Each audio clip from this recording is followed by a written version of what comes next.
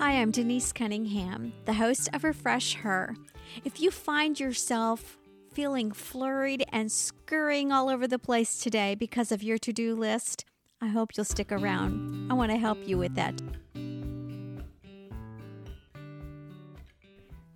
The cause of your hurrying and scurrying today could be so varied. We all have such busy lives that we are living in these days.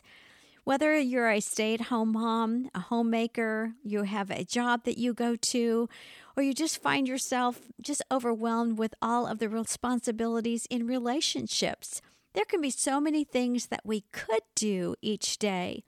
But what's the best thing to do today? We can feel so overwhelmed that we must stop and get God's directives on these things in our lives.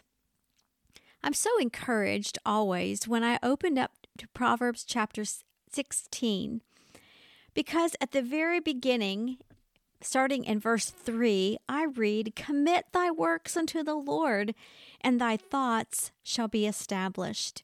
That's always so convicting to me, especially on days when I have found myself wringing my hands and wondering how I'm going to get everything done. Because here in this verse, the Lord is saying, stop and give your work to me. All of us have some kind of work that we have to do every day. And the Lord is saying, before you do your work, come and seek my face. Do you ever feel so overwhelmed and so hurried that you think you don't have time to stop and spend time with the Lord? Well, here the Lord says, stop and just roll your responsibilities onto me. That word commit means to literally give a burden to another, to roll it over onto someone else. That someone else is our great God. We're to take all of our actions that are concerning us, the things that we know we have to do, and then give it to God for His glory. Now, that word commit connotes the fact of giving it in a final action. In other words, we don't give it and then take it back again. We give it to the Lord and then we leave it there. Now, God knows what we need to do, but as we sit and we are making our plans, we make sure that we are not leaving God out of those plans. And so we give it to Him. We often think about committing our thoughts to the Lord and then giving Him our actions.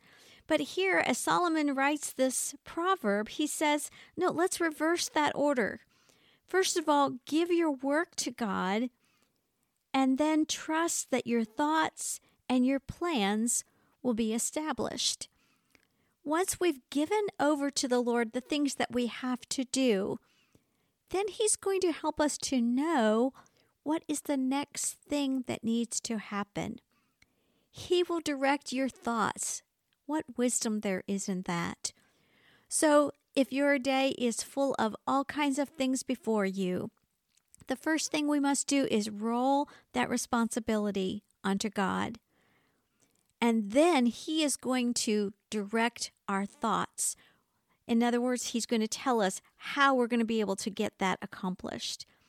The second thing that I see here in Proverbs 16 is that we must realign our priorities.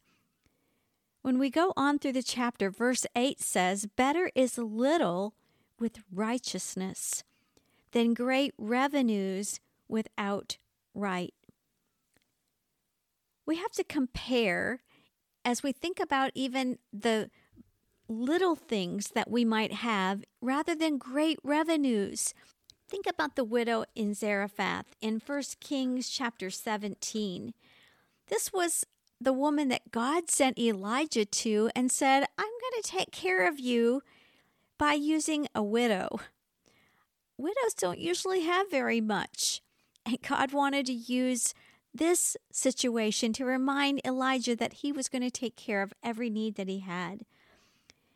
When she is going to prepare something for Elijah, she tells him how poor she really is. She said, "As the Lord God lives, I have not a cake, but only a handful of meal in a barrel and a little bit of oil in the cruse." That's all she had. She didn't have great cupboards and pantries full of food. But she was a godly woman. God used her little bit to be such a blessing to Elijah. He stayed there with her. Think about the wealth that Queen Jezebel had. Would you rather eat a meal with this humble servant, the widow of Zarephath, or would you like to eat of the bounty at a table with Queen Jezebel? We know that her spirit was proud and arrogant and ungodly.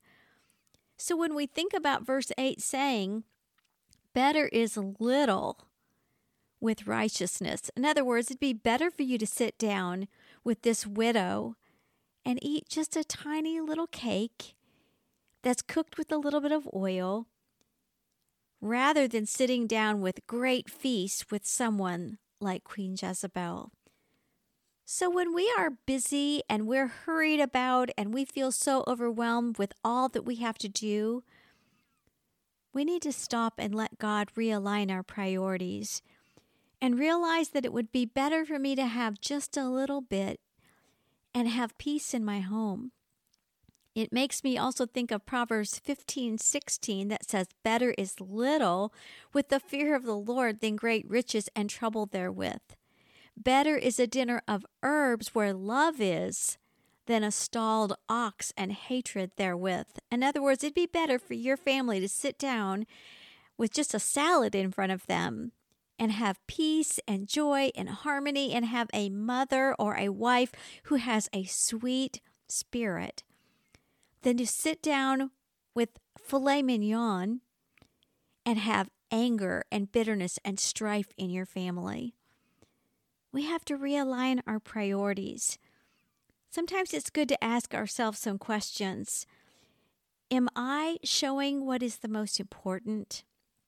Am I showing that people is more important than perfection?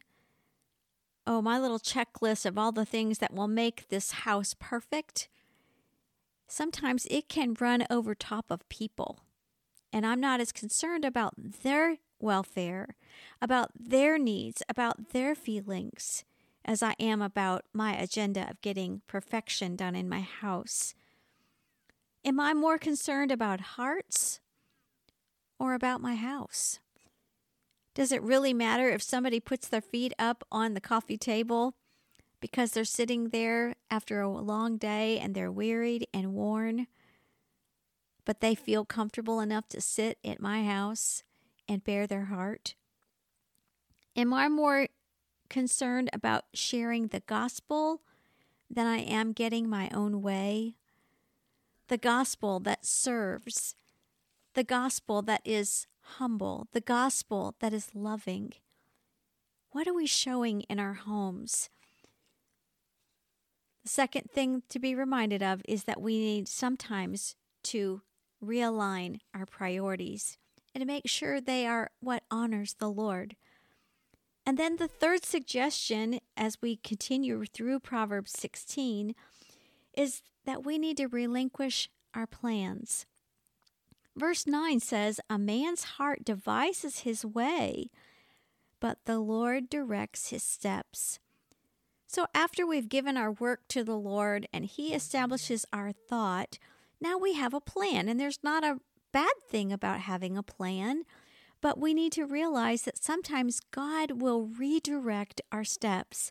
And so when He does that, we need to open our hands and relinquish our steps, our plan to Him, and allow Him to change it if necessary. We have to be ready to relinquish it to Him. And so we hold it with a humble heart and ready to surrender it to God. We need to realize that when we make a plan, we are not the ones who implement the plan, but it is God. And so He will redirect us to be able to accomplish His will. Psalm 37 verse 23 says that the steps of a good man are ordered by the Lord, and He delights in His way. That takes humility. And so that leads us into our next point of Proverbs 16, is we need to repent of our pride. Verses 18 and 19 are familiar verses to us. Pride goes before destruction, and a haughty spirit before a fall. Better it is to be of a humble spirit with the lowly than to divide the spoil with the proud. What keeps us from surrendering our plan? Often it's our pride. When I think about people in the scriptures who were set on doing their own will, I realize that they were people full of pride. Let's think about Lucifer in heaven, who lifted himself up above God. Let's think about Cain, who wanted his way of worship instead of God's way. Nabal, the fool. Saul, the king, who wanted his way. And other wicked rulers and kings throughout the book of Kings. They were full of pride. And James 4:16 also says that God resists the proud, but He gives grace to the humble. One commentator said that swelling is a dangerous symptom in our body, and so is pride to the soul. When our pride swells up in our soul, we can be sure that there is destruction coming. Just as when we see swelling happen in our body, we look at our hands or our feet and you see swelling in a body and you think something's not right. When our heart begins to swell up with pride, God is going to bring us down. He hates our pride. A haughty spirit comes before our destruction. This is an attitude that communicates superiority over other people. And we are ready to fall underneath the judgment of God when we have a proud spirit. This verse 19 says it's better to be of a humble spirit with the lowly. Because pride is such an abomination to God, it isn't so bad to live lives with lowly people. Let's think about that widow of Zarephath. It's so much better to live with someone like that who has a humble spirit than to be with proud people that don't make very good company. A humble person is truly worth their weight in gold. They're such a blessing to be around. And that's what God wants us to be. A humble man is what God will honor. And so we relinquish not only our plan, but we must repent of our pride. Friends, when you and I roll our responsibility unto God, when we realign our priorities to be what He wants for our lives, when we open our hands and we relinquish our plan and repent of our pride, that's going to allow God to accomplish His will in our lives. And I find it so interesting that when I stop and humbly bow before the Lord to commit my work to Him, to ask Him to give me His priorities, to surrender my plan that I have set out to do, and then repent of my pride. At the end of the day, I look back and I say, God, You allowed me to accomplish so much more than I ever even dreamt that I would accomplish today. Thank You that Your ways are higher than my ways. It's a sad thing when I get to the end of the day and I realize that when I haven't done these things, when I haven't obeyed God's word in Proverbs 16, and I've done my own plan and my own way, and I'm full of pride, not only do I destroy God's plans for my own life, but I make it pretty miserable for the people that are around me. Now, I started off this podcast by saying I'm going to help you with your list of things that you have to do today. Well, I didn't call in the merry maids to assist you in your home. But I think about my own heart. When I am surrendered to these things that God's word lines out for us in Proverbs 16, I am the merry maid. It makes it joyful for other people in my home to be around me because now I have the Spirit of Christ. So whatever it is that has you in a flurry today, stop, commit your way to the Lord, roll those responsibilities to Him, get His priorities, open your hands and surrender, and have a humble spirit. Then you will accomplish exactly what God wants you to accomplish today.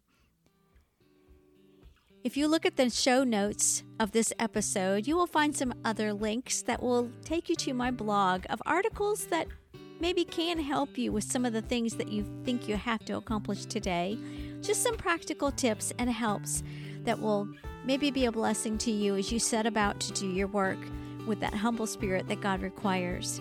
Thank you for listening, and can I encourage you to share this episode with someone else that maybe you know could be encouraged to trust God with their hurry and their scurry today.